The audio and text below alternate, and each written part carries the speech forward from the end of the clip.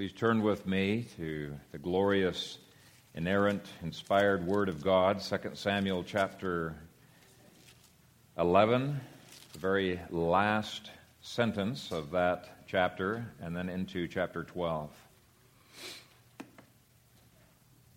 But the thing that David had done displeased the Lord. Then the Lord sent Nathan to David, and he came to him and said to him, "There were two men in one city, one rich and the other poor. The rich man had exceedingly many flocks and herds, but the poor man had nothing except one little ewe lamb which he had bought and nourished, and it grew up together with him and with his children. It ate of his own food and drank from his own cup and lay in his bosom, and it was like a daughter to him. And a traveler came to the rich man, who refused to take from his own flock and from his own herd to prepare one for the wayfaring man who would come to him. But he took the poor man's lamb and prepared it for the man who would come to him. So David's anger was greatly aroused against the man, and he said to Nathan, 'As the Lord lives, the man who has done this shall surely die, and he shall restore fourfold for the lamb, because he did this thing, and because he had no pity.' But Nathan said to David, 'You are the man. Thus says the Lord God of Israel, I anointed you king over Israel, and I delivered you from the hand of Saul. I gave you your master's house and your master's wives into your keeping, and gave you the house of Israel and Judah. And if that had been too little, I also would have given you much more. Why have you despised the commandment of the Lord to do evil in his sight?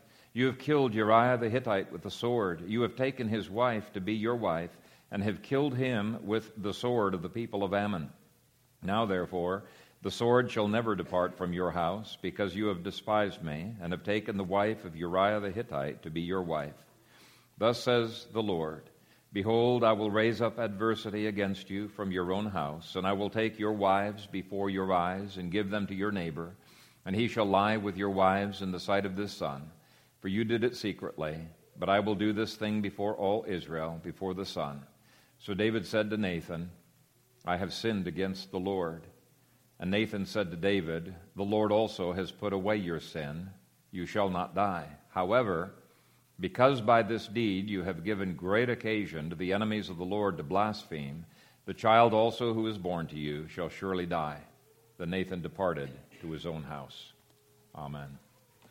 Father, we thank you for your word, and I pray that as we dig into it, that and compare Scripture with Scripture, that you would help us to grow in our understanding, our love for you and for your grace, to be comforted in the gospel, but also to be challenged to always walk close to Jesus. We commit this continued time of worship to you in response to your word. In Jesus' name, amen. This morning, I'm only going to focus on two sentences. The last sentence of chapter 11 says, "But the thing that David had done displeased the Lord." And then you see that when God was displeased, he didn't cast David away. Even before David prayed in Psalm 51, "Cast me not away from thy presence, O Lord," he showed he had no intention of doing so. First sentence in chapter 12 says, "Then the Lord sent Nathan to David." God's love pursued David despite the fact he was displeased. God drew David to himself, okay? And I love both sides of that equation. Those two verses show the way that law and grace really are inextricably bound up in each other. God loves his law and he loves his grace, and he wants us to love both as well. And I hope by the end of the sermon that you will see that these two little verses provide a beautiful counteraction to both legalism, which is performance-based and not grace-based, as well as to antinomianism, which many times forgets that God's grace was designed to make us more and more conformed to Christ's likeness. And I hope it'll be a caution as you read some of the literature that's out there, as well as a tremendous encouragement to you as well. But under point one, I'm primarily going to be addressing antinomianism. Under point two, primarily going to be addressing legalism. And I don't think you could have a better context to examine both of those subjects than David's adultery and his murder. And I'm going to be using Steve Brown and some of his followers as a foil in the first point, but I'm going to be using him as an ally under the second point. Now, let me just tell you who Steve Brown is. He's a very gifted and provocative teacher at Reformed Theological Seminary. He's got a very popular radio show. He's written a number of books. And he's got a huge following in the PCA as well as in some other denominations. Very, very influential guy. And right up front, I'll say that this sermon has the potential of offending both Steve Brown groupies as well as Steve Brown critics. Because there are some good things that Steve Brown has to say. He's a brother in the Lord, and he does have some truth. I think he's got his finger on the pulse of what is happening in some areas. And so under the point 2, I'm going to be agreeing with him and pointing out some areas where we do need to have some corrections. But let me start by addressing antinomianism. And I've got a definition for you in your outline that I got this past week. Antinomianism, this definition says, refers to any concept of justification which tends to marginalize or downplay the believer's duty to zealously strive after holiness and against all sin. Now, this definition perfectly describes the kind of antinomianism that Luther and all of the other reformers unitedly stood against at the time of the Reformation. Those antinomians had some good things that they believed in. They solidly believed in justification by faith alone. And there's a lot of parallels between those antinomians and the modern antinomians that we're seeing in the Reform movement. Those people back then correctly taught that a man is justified by faith alone, through grace alone, based on the merits of Christ alone. And yet they had a wrong view, a very passive view of sanctification that I believe makes nonsense out of Paul's call to war against the flesh and to crucify the flesh, and Titus 2's call to be zealous for good works. And, Paul's phrase in Philippians, where we're to work out our own salvation with fear and trembling. Now, they do point out that God does bring sanctification. They don't focus on that. And they talk about God working it in us, but they don't seem to emphasize much our working out of what God has worked in us. It's a very passive view of sanctification. And actually, for some of these modern people, their view of sanctification is simply reminding ourselves about our justification. And for many of these folks, they're trying to bring comfort to the afflicted rather than afflicting the comfortable. And there's a place for both, and I want to give them credit, because even though David was in danger of imminent death in verse 13, and he certainly did not feel safe in Psalm 15, there is an element of truth in this ancient error of the security that we have in Christ. The element of truth is that justification does indeed make the believer secure in God's salvation no matter what sins he may fall into. Steve Brown is constantly saying, okay, I'm giving you a pass for 3 sins today. And what he means by that is those 3 sins, if you're justified, are not going to condemn you to hell. True enough. But let me first of all share where I am in total agreement with these men so that there is no misunderstanding. A truly justified person can never lose his salvation. David did not lose his salvation when he committed adultery. He did not lose his salvation when he covered over his sin and hardened his heart against the conviction of the Holy Spirit. He did not lose his salvation when he murdered Uriah.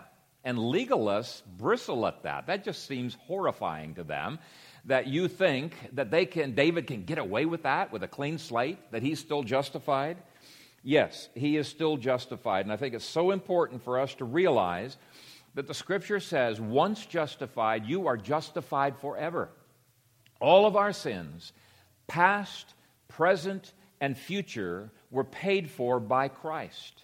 He bore the penalty for us, and we're never going to have to face those sins again before the judge of the universe in the courtroom of heaven. Now, before a loving Father, an Abba Father, we're going to have to face Him for those sins, but we'll never face the Judge of the universe in the courtroom of heaven. I love the hymn writer. One phrase there, it's Christ paid the price that law could never demand twice. That is just perfect. He says there's no double jeopardy in God's justice, plan of justice. Christ paid the price that law could never demand twice. He rescued us from that courtroom. Our sins have been paid for, justice has been done, and we glory in that truth. Along with these antinomians, we glory in that truth. In fact, let me continue to glory in that truth. In Romans 8, 29 through 30, it gives us a golden chain of salvation which cannot be broken. If any link in that golden chain of salvation, which pulls us out of hell and into heaven, is broken, we will plummet. This is standard Reformed theology, and that chain begins in eternity past, where God sets His love upon the elect that He gave to His Son, and then He predestines those elect to glory, and He justifies them, and He calls them, and He glorifies them. And the reason that Reformed people say this is a golden chain that cannot be broken is that Paul says, all whom He foreknew, He predestined. And all whom He predestined, He called. And all whom He called, He justified. And all whom He justified, He glorified. There is not a single one of those people who can be lost. Okay, they are secure. This is what gives us security in the Son. When the Judge of the universe looks at people like David in this chapter, He sees them legally as being as perfect as Jesus, because our sins were imputed to Christ. Christ's sins were imputed to us. Now, so far, so good. That's where we're in agreement. That's in the courtroom of heaven. But where they go wrong is to claim that since we are perfectly righteous legally in Christ, by definition, God can only see Jesus' righteousness, and therefore, by definition, He can never get angry with us. He can never be displeased with us. He can never be disappointed in us. As Steve Brown says, no matter what you do, God's not mad at you. He isn't going to punish you. Or as Adam Statmiller says, God is not mad at you. If you're a believer, it is actually impossible for God to be mad at you. For God to hold anger towards you would mean that you are still under wrath. Simply put, if God could be mad or hold any form of condemnation towards believers covered by the blood of Jesus, then Jesus failed on the cross. In one lecture, Steve Brown told his students at the seminary, he says, in fact, I want you to go out and cuss today just to prove that you're not legalists. Okay? And Brown said that believers should feel comfortable living in sin and even feel comfortable cussing in front of God because their justification makes them 100% safe in doing so. Never mind that verse 13 says that David was in danger of imminent death, from God's hand of discipline. But they say, no, justification means we will never be in danger from God. God is always fond of us. The idea is, we're always going to be dirty, rotten sinners, and we're never going to have security if we look at our actions instead of looking at the cross of Christ. Well, it's overlooking 1 John, the whole book of which is designed to give us assurance and comfort. And what is the basis of that assurance and comfort? It's that we are constantly confessing our sins and we are walking in the light. It's not that we are ignoring our sins. But in any case, he seeks to bring comfort by having Christians only focus on our justification and adoption. But is it true that God never gets angry with a justified believer? No. Was Moses a justified believer? Absolutely, yes, he was. And yet it says in Exodus 4, verse 14, the anger of the Lord was kindled against Moses. Now, I've picked Moses as an example because everybody believes he was a justified believer. But the anger of the Lord was kindled against Moses. Was he secure in his salvation? Absolutely. Yeah, he was justified. He knew he could never lose his salvation. So why does God say, the Bible say, that he was angry at Moses? Well, I believe that our passage explains the balance that we need to have on this subject. Chapter 11, verse 27 says, "But the thing that David had done displeased the Lord." And it's a very strong statement in the Hebrew. It's an idiom that means God is highly upset, highly displeased. But literally, it is, was evil in the eyes of the Lord. If you look at the margin, was evil in the eyes of the Lord. And I want to focus first of all on the part where it says, the eyes of the Lord. It's common for these modern Reformed antinomians to say, when God looks at you, all he sees is Jesus. Now, as far as the courtroom of heaven, that is absolutely true. When the law comes after you and wants you to throw you into hell, it's going to find legal papers that say that you were already punished for your sin, and that you're not even in existence. You died. Mr. Sinner is no longer alive. You are legally a saint in Jesus. All the law sees is Jesus. But here's the point. God's relationship to you is not just as a judge in a courtroom. God now relates to you as a father, and as a father, his eyes are attuned to anything that is dangerous in your life. And in this verse, obviously, God's eyes were seeing something different than Jesus in David. That's why David says, "O God, you know my foolishness, and my sins are not hidden from you." To me, it's fairly clear. Now, let's go back to Romans 8, which modern antinomians so frequently appeal to. And I believe that there are two things that they miss in this passage. The first thing in Romans 8 is that it does not conflate judge and father. They're two different offices with two different relationships. God is our Father, and he sends his Holy Spirit into our hearts to enable us to cry out, "Abba, Father." And when we grieve the Spirit, and yes, Paul says that we can grieve the Spirit, God doesn't just overlook our sins because we are justified. That's to confuse justification and sanctification. And there are two opposite extremes that mess up these distinctions between justification and sanctification. Auburn Avenue advocates mess up this distinction by talking about progressive justification. And consequently, they're constantly troubled with legalism, lack of assurance, not knowing where they stand. And on the other extreme of the spectrum, the modern grace movement that I'm talking about, Steve Brown and these others, they're doing exactly the same thing. They're confusing justification and sanctification, and it leads them to antinomianism. And both antinomianism and legalism are the worship of self.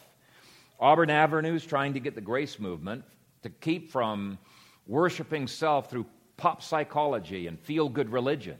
And the grace movement's trying to keep the Auburn Avenue types, from worship of self by avoiding this self-effort that they claim that they have. But the only way to avoid both extremes is through the traditional Protestant distinctions, and both movements have messed up on those distinctions. Now, the distinction between God as judge before justification and God as Father after our justification, I think, is a helpful one. The Father doesn't overlook the sins of his child simply because he's no longer a child of Satan. No, he's seeking to help this child get rid of the remnant hurts and the remnant sinful ideas and practices that Satan produced prior to the adoption. The Father now has fatherly interests in our growth. He still has requirements. That child has to live by the house rules, can't just do anything that he wants to do, and he disciplines those whom he loves. And so even though we're never going to be cast into hell by the judge of the universe,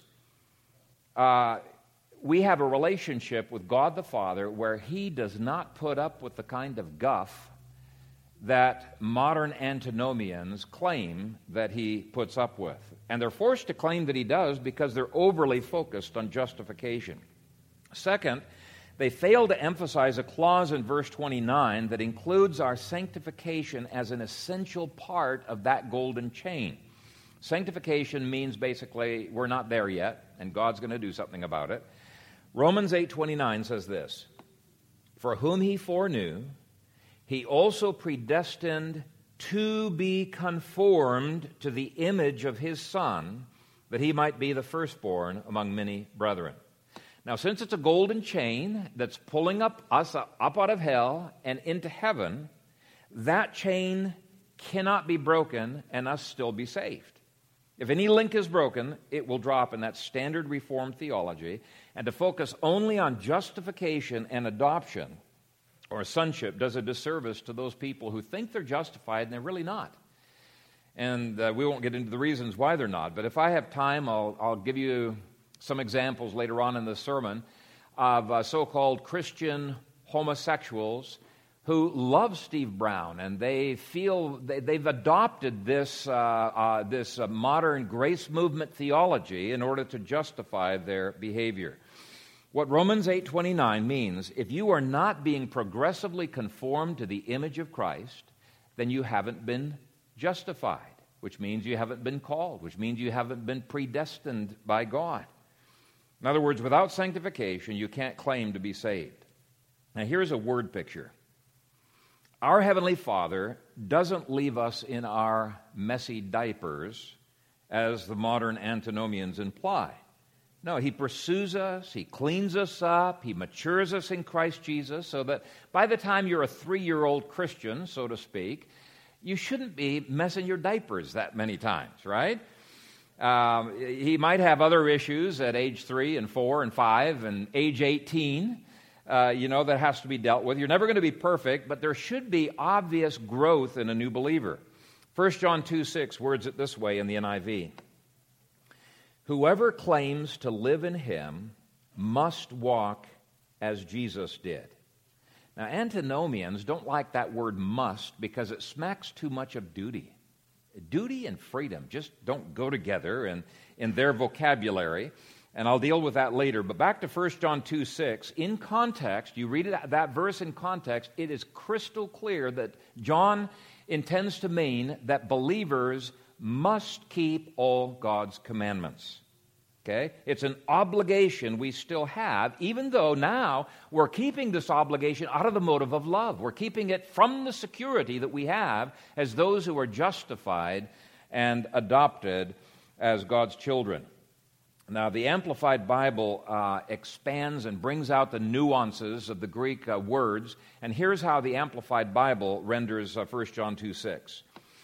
"Whoever says he abides in Him ought, as a personal debt, to walk and conduct himself in the same way in which He, that is Jesus, walked and conducted Himself." And how did Jesus walk and conduct Himself? Well, He perfectly kept God's law, which means we have an obligation to keep God's law. Even if we can't fully do it, we still have the obligation to do that. Now, antinomianism denies that. They deny the word ought in relation to a Christian. They say that's not liberty.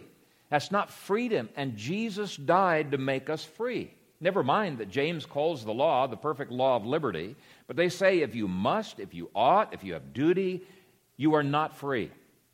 Steve Brown speaks of a scandalous freedom, that's the title of one book, that he says looks almost like antinomianism, but really isn't.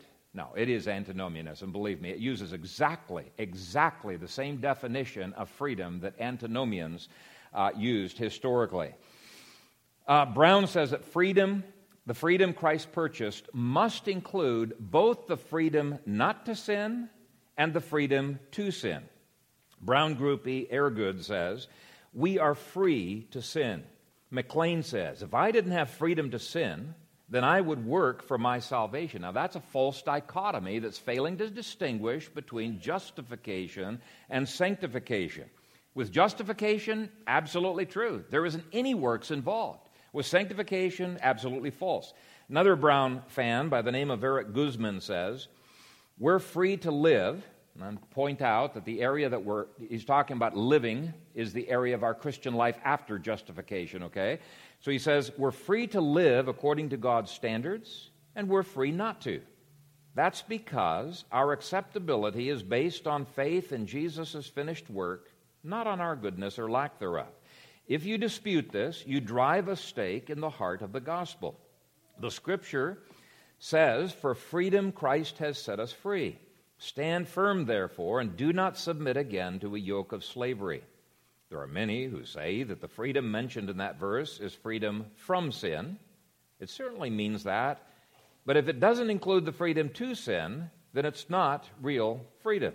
And I could multiply in quite a number of quotes exactly along those lines. And what I want to point out is that their definition of freedom is exactly the same definition of freedom used historically by the Antinomians and used also by the Arminians. And if you push that definition, then God is not free, because God cannot sin. Impossible for God to sin. Jesus called what they are talking about slavery, not freedom. He said, "Truly, truly, I say to you, everyone who practices sin is a slave to sin." Everyone. So Jesus said that's not freedom, that is slavery. He goes on to say, so if the Son sets you free, you will be free indeed. Now, they love to quote that verse, but they take it out of context. They don't quote the verse that goes right before that. Numerous scriptures deny that the freedom Christ purchased is a freedom to sin. In fact, they say the exact opposite. It is a freedom from sin. For example, in Romans 6, Paul says, "For he who has died has been freed from sin, and having been set free from sin, you became slaves of righteousness." So slavery is unavoidable. You're either got a good master or you got a bad master. You're either a slave to sin or you're a slave to righteousness, but slavery is unavoidable. And freedom from one or the other is unavoidable. So he goes on to say, "For when you were slaves of sin, you were free in regard to righteousness, but now having been set free from sin and having become slaves to God, you have your fruit to holiness, and the end, everlasting life." So Paul's not only contradicting their view of freedom, their view of slavery, he's also saying that without this kind of pursuit of holiness, you're not going to be saved. You aren't saved in the first place. And so it's just like the same thing as the golden chain of salvation. Now, back to our word picture, when Jesus sets us free, we're brand new babies, and we've not only been set free from Satan's family and ushered into God's family, but he is progressively setting us free from our dirty diapers so that we don't get diaper rash, right? And even though baby Christians, they might squirm and fight and resist this changing of the diapers, they don't like it, God's going to do it anyway because he loves us, right? Will they spiritually poop again? Well, yeah, of course they're going to poop again, but that doesn't mean God likes the poop, right? And his grace keeps cleaning us and maturing us in Christ until they don't like the poop either. Okay, that's the goal. Get these kids to hate pooping their diapers, right? As they grow up, they're still not free to put on a backpack and run away from home. No, they belong to God. Contrary to what Steve Brown says, we are not free to sass God. We are his.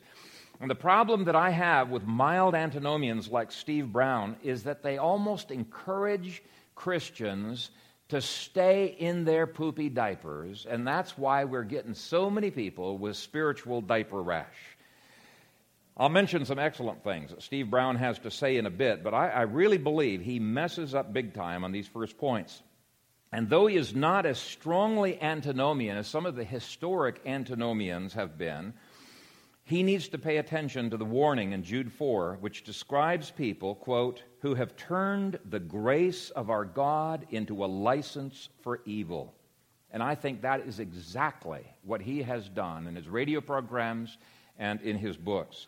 And so back to our text, God's eyes that are looking at David, contrary to a lot of shallow rhetoric, God sees more than Jesus. His eyes are seeing a child who is headed toward trouble if he doesn't intervene and rescue him. And that's the whole point of chapter 12. He loves David enough to intervene and to rescue David.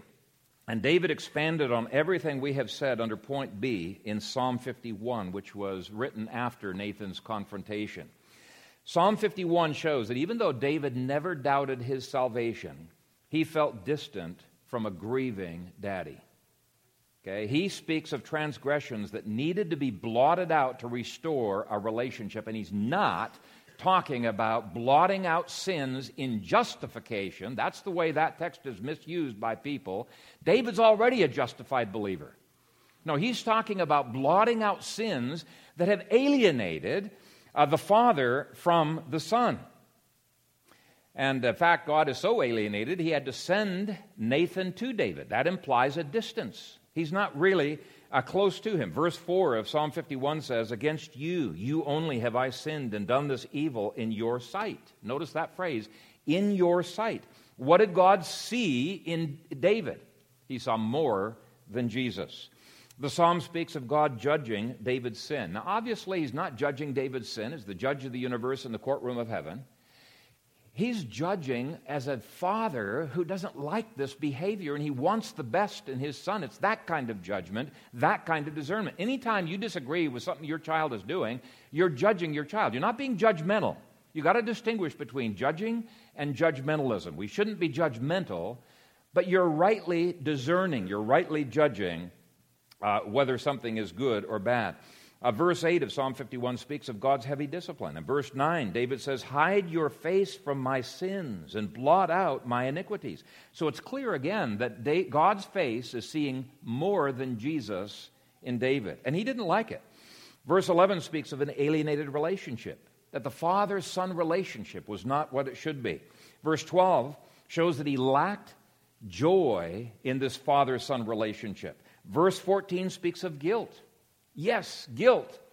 Contrary to Chavigian and so many other modern grace movement people, guilt can be a good thing. Why? It's like a warning light on the dashboard of your car that's saying, oops, we better pull over and get something adjusted. Something's wrong with the engine, okay? Guilt is telling us something's not right in our relationship, and yet a lot of these grace movement people say, no, guilt is utterly incompatible with God's grace. And I'm pointing these things out to you because I know a number of you guys read these books, and you've got to be aware, yes, there's good things in there, but there's a lot of bad stuff as well. In fact, it's extremely dangerous stuff camouflaged in wonderfully amazing rhetoric. These guys are incredible writers. They really are.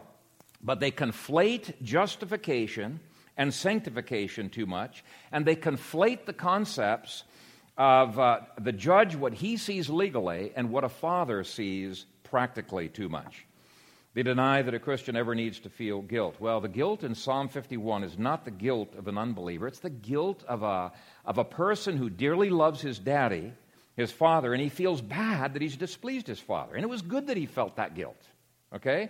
Yes, pastors should comfort the afflicted when it is appropriate.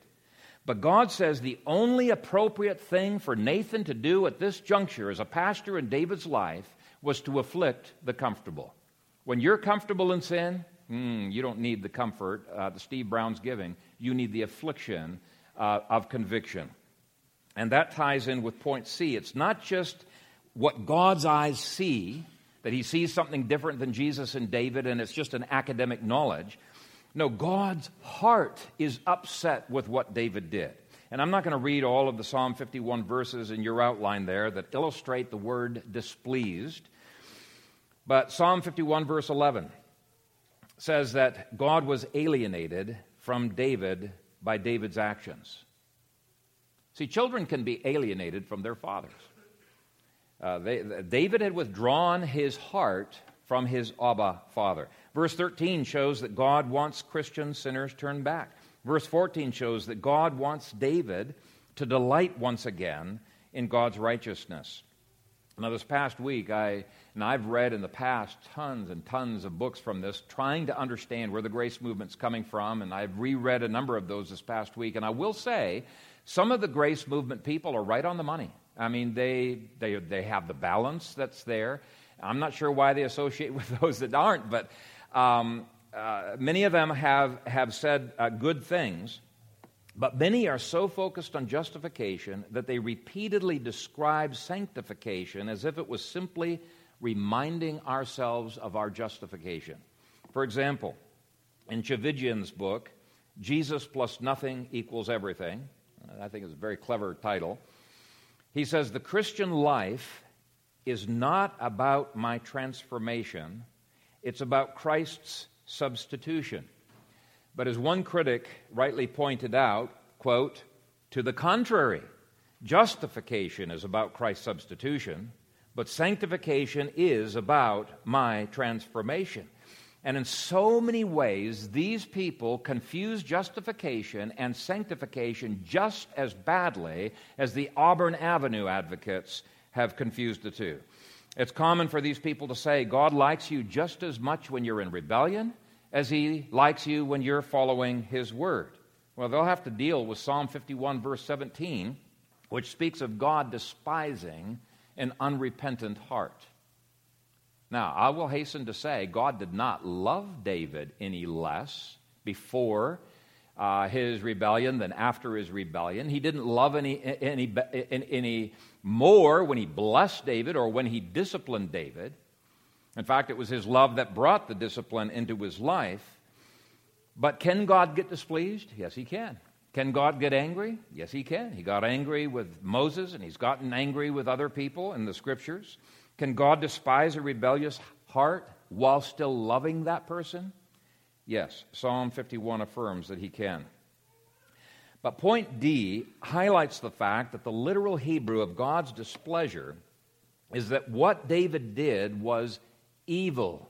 If you look at the margin, it was evil in God's sight.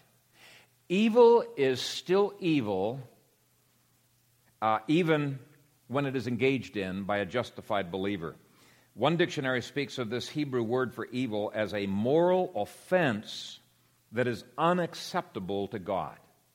And get that definition. It's an offense, it's unacceptable. That means what David was doing was an offense to God, and it was unacceptable to God.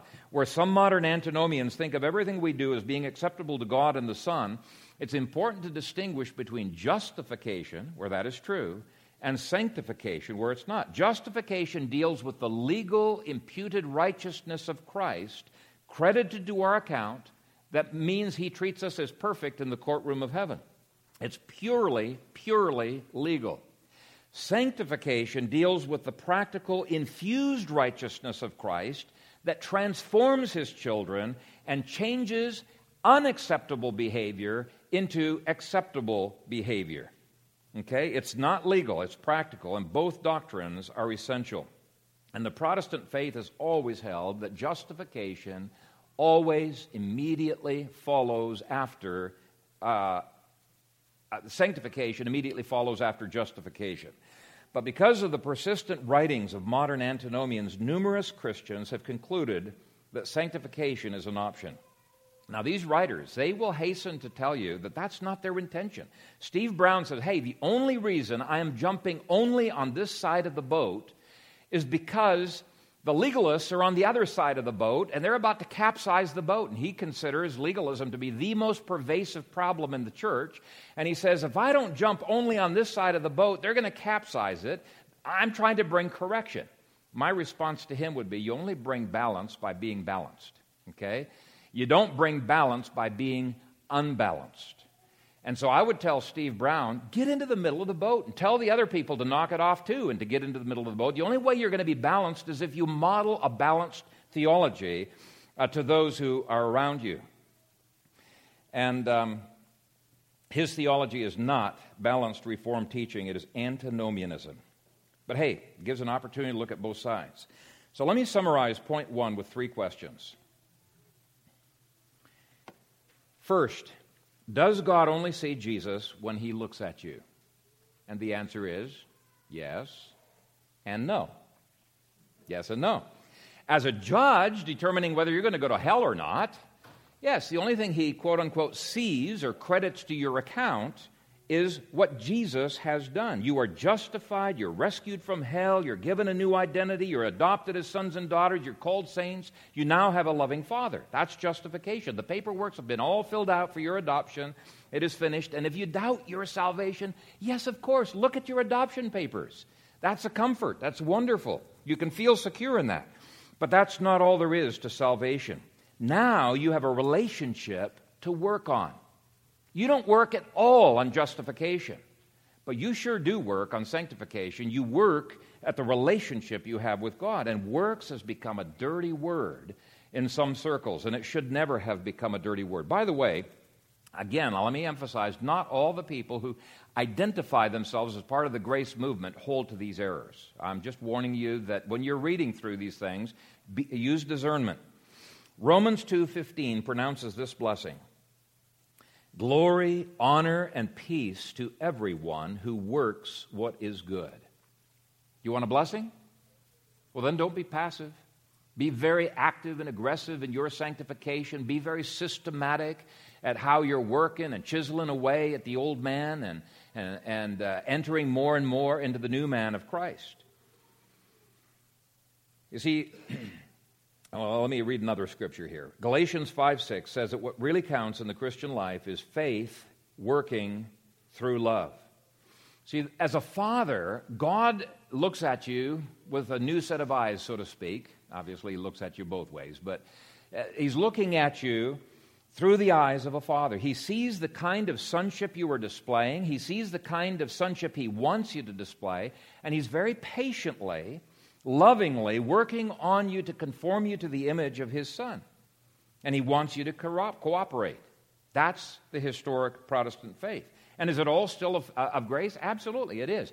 Regeneration and justification are 100% of God's grace, 0% of us. Sanctification, however, is 100% God's grace, and it's 100% us. That's what Philippians 2:12 through 13 says. It's God who works in us both to will and to do of his good pleasure. Therefore, we're to do what? Work out your own salvation with fear and trembling. We can only work out 100% what God has worked in 100%. So all of salvation, from eternity past to eternity future, is of grace, but sanctification is very, very active. Second question: is God's opinion of you any different when you rebel or when you are following his law? And the answer is yes and no, right? As a judge who determines whether you're going to go to hell, you're always going to be seen as a saint, even when you have blown it as thoroughly as David did. But as a father, God wants the best for his children, and it is possible to grieve the Holy Spirit and to grieve the Father, contrary to what antinomians imply. It's possible for God to get angry with you, just like he did with Moses. And the reason is that evil is still just as repulsively evil after justification as it was before your justification. God's law does not somehow magically change just because you got converted, right? It's still God's standard. As a father, God guarantees that you will outgrow the poopy diaper stage, and you'll outgrow the crying and the whiny stage, and you'll mature more and more until you finally become like Job and like us elders are supposed to be, blameless but not sinless, blameless but not totally sinless. The moral ought of walking, just as Jesus walked, will become more and more our goal, and pleasing God will become more and more our goal. But it all flows from the safe position of being a forever child of God. Third question: can you ever be alienated from God? And by now you've probably guessed it. Yes and no. Okay, no, you can never lose your salvation and be cast into hell. But yes, you can quit acting like a son and grieve the heart of your father. You can even become a prodigal son and leave home.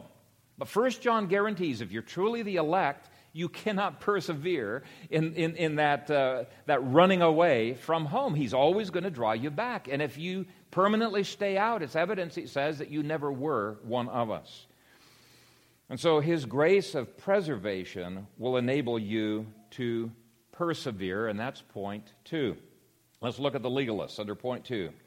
And there are many varieties of legalism. Very easy to point the finger outside, and maybe we'll do it just briefly, and say, yeah, there's legalists out there who believe you can lose your salvation when you sin. Now, that's a particularly serious form of legalism. I have known some Wesleyans who just never seem to be able to mature in Christ because they're constantly losing their salvation and getting saved again, and losing their salvation, getting saved again.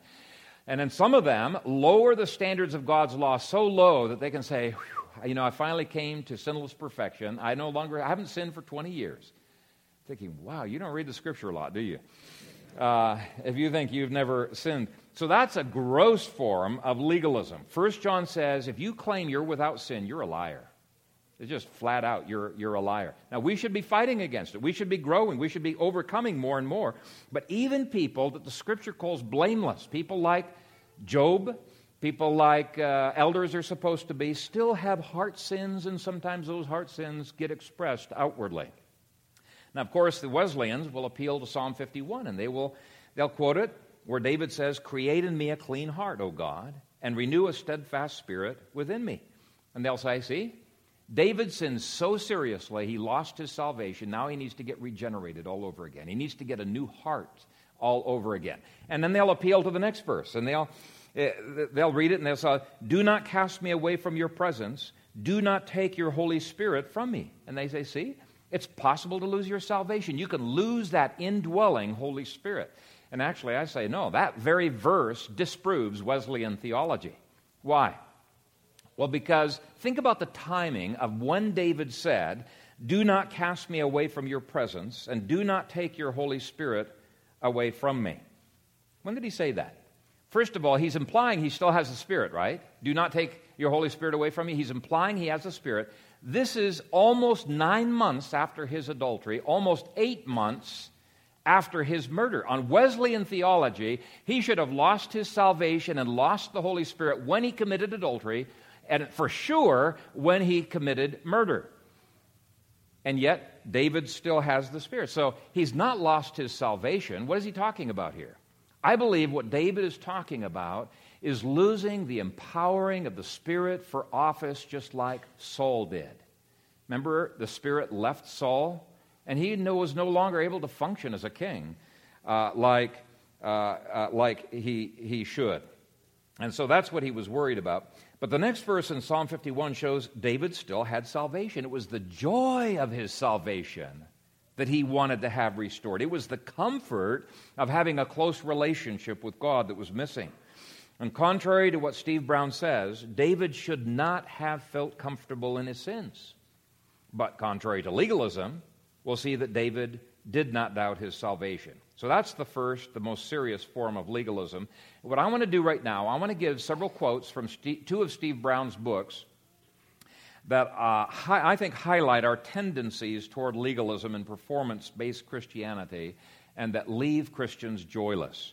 Now, I probably, for sure, wouldn't word myself the way he does, but I want to give credit where credit is due. There is something nasty that he is opposing, and I can appreciate his opposition to performance-based Christianity.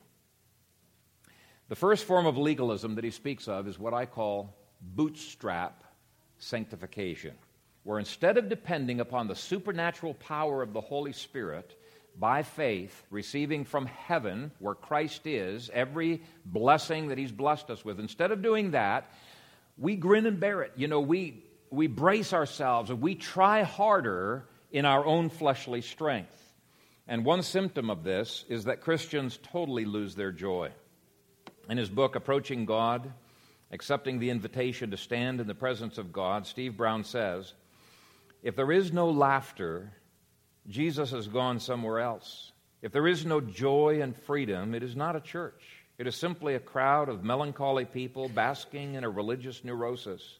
If there is no celebration, there is no real worship. Now, I don't think his remedy is really good enough because it lacks power. He said that there's some sins he's just quit even trying to work on. For example, he's got an addiction that he says, man, I've tried and tried. I'm not even going to try anymore. I'm just going to be comfortable in my addiction. And really, actually, it makes me sad. It doesn't just disqualify him from office, but what makes me sad is he is so opposed, he's so psychologically oriented and so opposed to biblical case law, he just doesn't like that he's totally missed out on the biblical blueprints that could help him get over his addictions. I think, his heart's probably right there, but he has put a thumb on the problem, and that is that joyless Christianity often rises from self-effort. Second, he addresses the problem of seeing prayer as purely duty rather than heart relationship. He says, not being changed by prayer is sort of like standing in the middle of a spring rain without getting wet. It's hard to stand in the center of God's acceptance and love without getting it all over you. And so what he's doing is he's trying to address Christians who are trying to calm their guilt by praying harder. They're trying to earn God's favor by praying harder. And they're entering into prayer simply as a drudgery of duty. And he's right. You should not be doing that. Prayer really should be tapping into God's, the power of the Holy Spirit, the joy and the love of the Holy Spirit. It should be joyfully giving to God, and it should be joyfully receiving from God. The third thing that Steve labels as legalism in his book, A Scandalous Freedom, is the problem of hypocrisy and lack of transparency. He says the church should be a place where we can say anything and know we won't be kicked out, where we can confess our sins knowing others will help us, where we can disagree and still be friends. It ought to be the one place in the world where we don't have to wear masks. And I think he is correct. There's a problem in our churches in this regard. I'm not convinced his solution is right, or his insistence that people, have the right to stay in their poopy diapers, forever is right. The solution is not more meditation on justification and adoption. The solution is given in Galatians chapter 3, and it is faith in the supernatural power of the Holy Spirit and spiritual warfare. Okay? But he still has recognized a problem in the church. In the next quote, he deals with two issues. The first is being judgmental of Christians who are in any stage of sin, whether it's the poopy diaper stage or later stages, or even serious sins like David. I mean, would you be judgmental with David?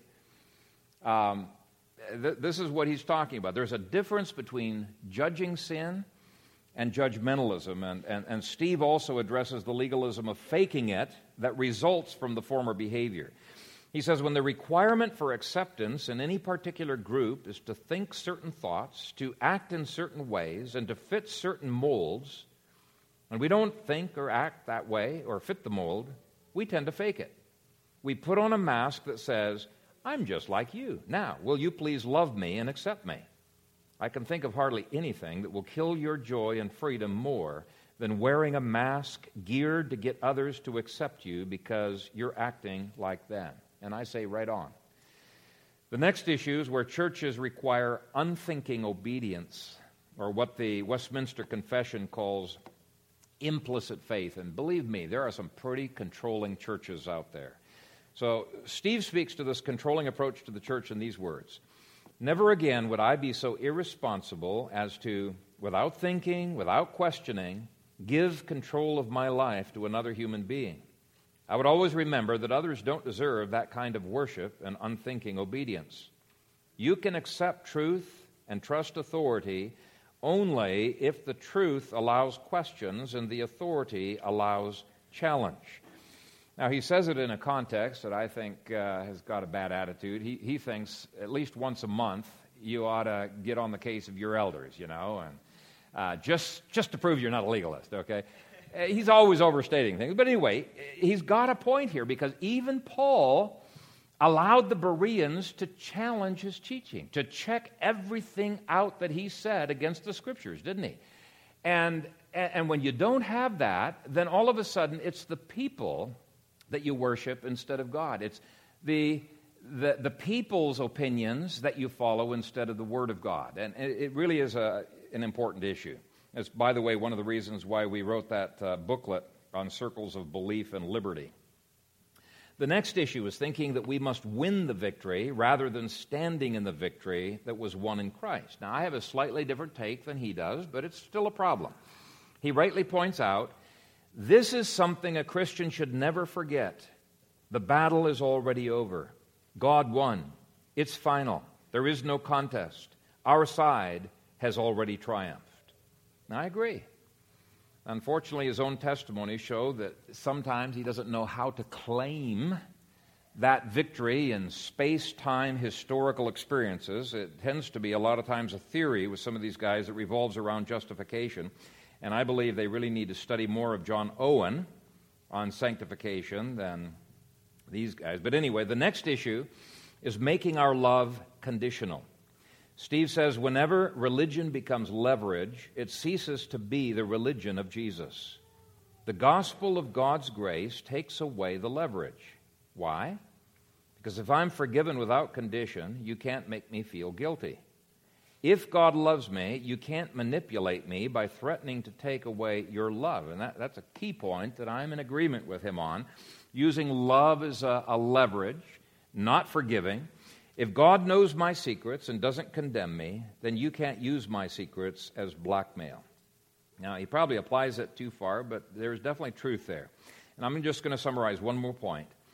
Doubting your salvation every time you fall into sin is inserting legalism into justification. Security in our sonship comes from understanding what our adoption papers look like, not seeing how clean our diapers are or how perfect our behavior is. And I think the first sentence in chapter 12 addresses all of these issues, at least in seed form, and David's Psalm 51 addresses them more fully. Verse 1 says, Then Yahweh sent Nathan to David. The name Yahweh is the name that God uses when he is in covenant relationship with his people. It was God's covenant with David that made it impossible for God to throw David away. It is God's very character that causes him to persevere with his children. He names himself the covenant-keeping God. And 2 Timothy 2:13 says that even if we are faithless, he remains faithful. He cannot deny himself. He's going to fulfill the decrees that he gave before the foundation of the world. He cannot deny himself.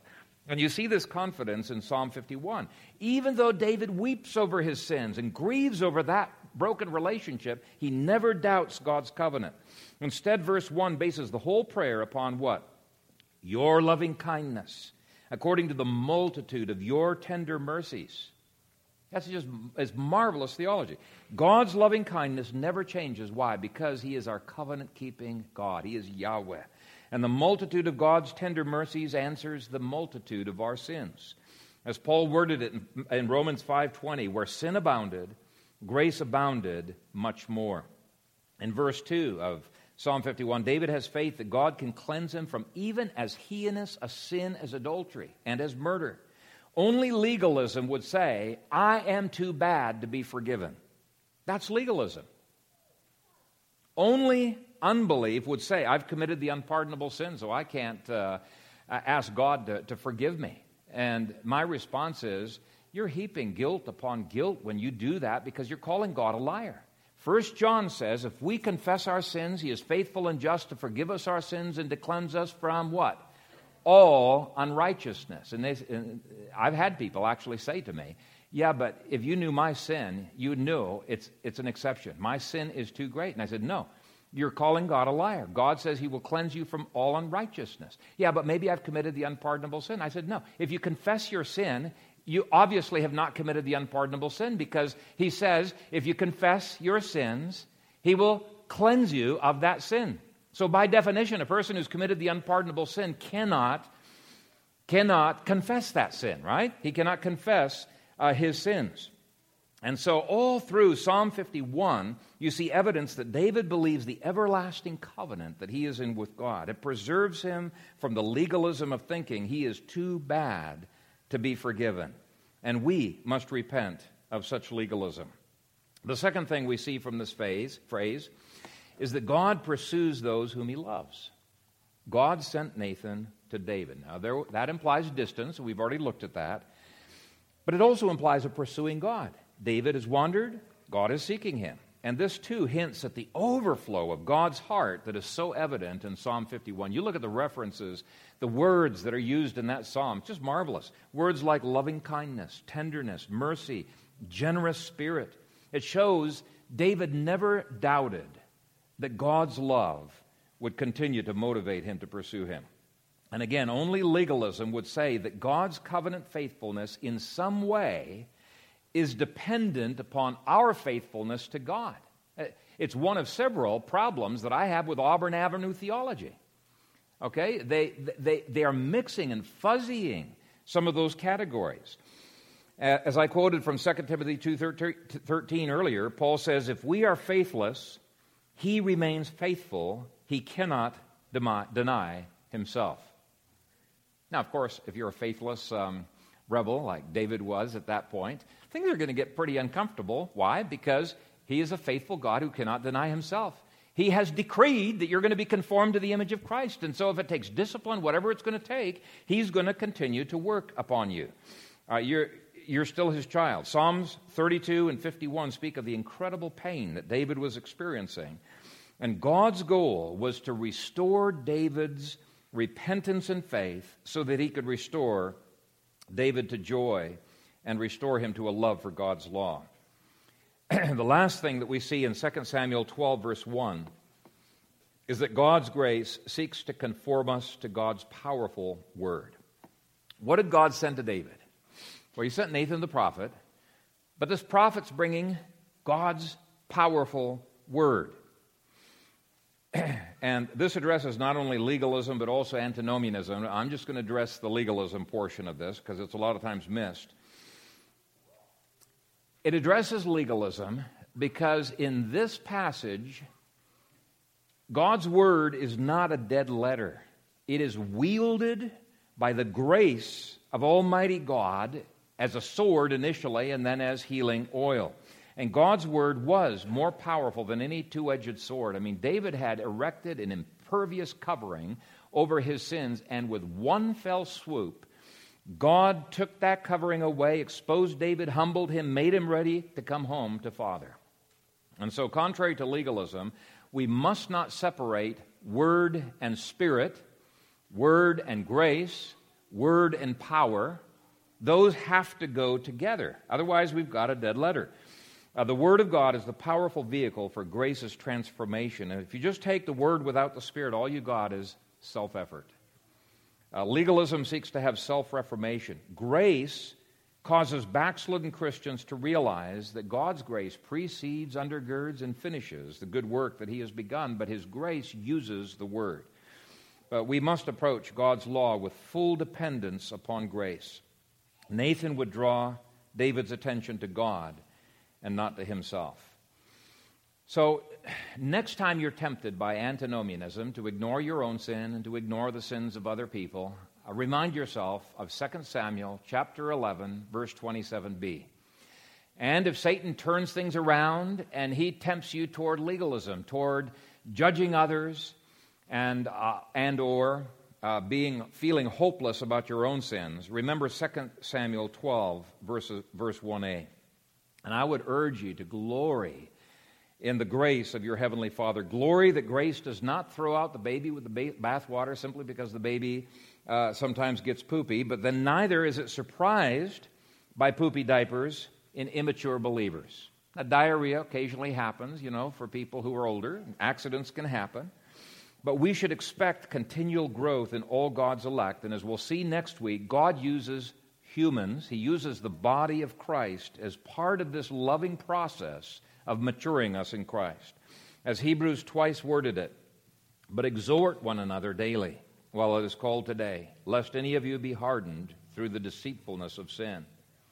Not forsaking the assembling of ourselves together, as is the manner of some, but exhorting one another, and so much the more as you see the day approaching. So let's avoid all self-worship, both antinomianism that ignores sin in ourselves and others, and legalism that trusts ourselves and judges others. Instead, stand firmly in justification and secure in Christ. You'll be able to obey with all the zeal that is in you the admonition in Hebrews 12:14. Pursue peace with all people and pursue holiness, without which no one will see the Lord. Amen. Father, we thank you for your word. And we pray that it would do a thorough work of enlivening our hearts, crucifying the flesh, and causing us to be able by faith to seek those things which are above, where Christ is. And Father, may we never doubt the security that we have in our justification and in our adoption. But based upon that solid foundation, may we with zeal war against the world, the flesh, and the devil. With zeal, may we pursue after you with all of our hearts. May we grow steadily in you, glorying in the holiness to which you have called us. In Christ's name we pray. Amen.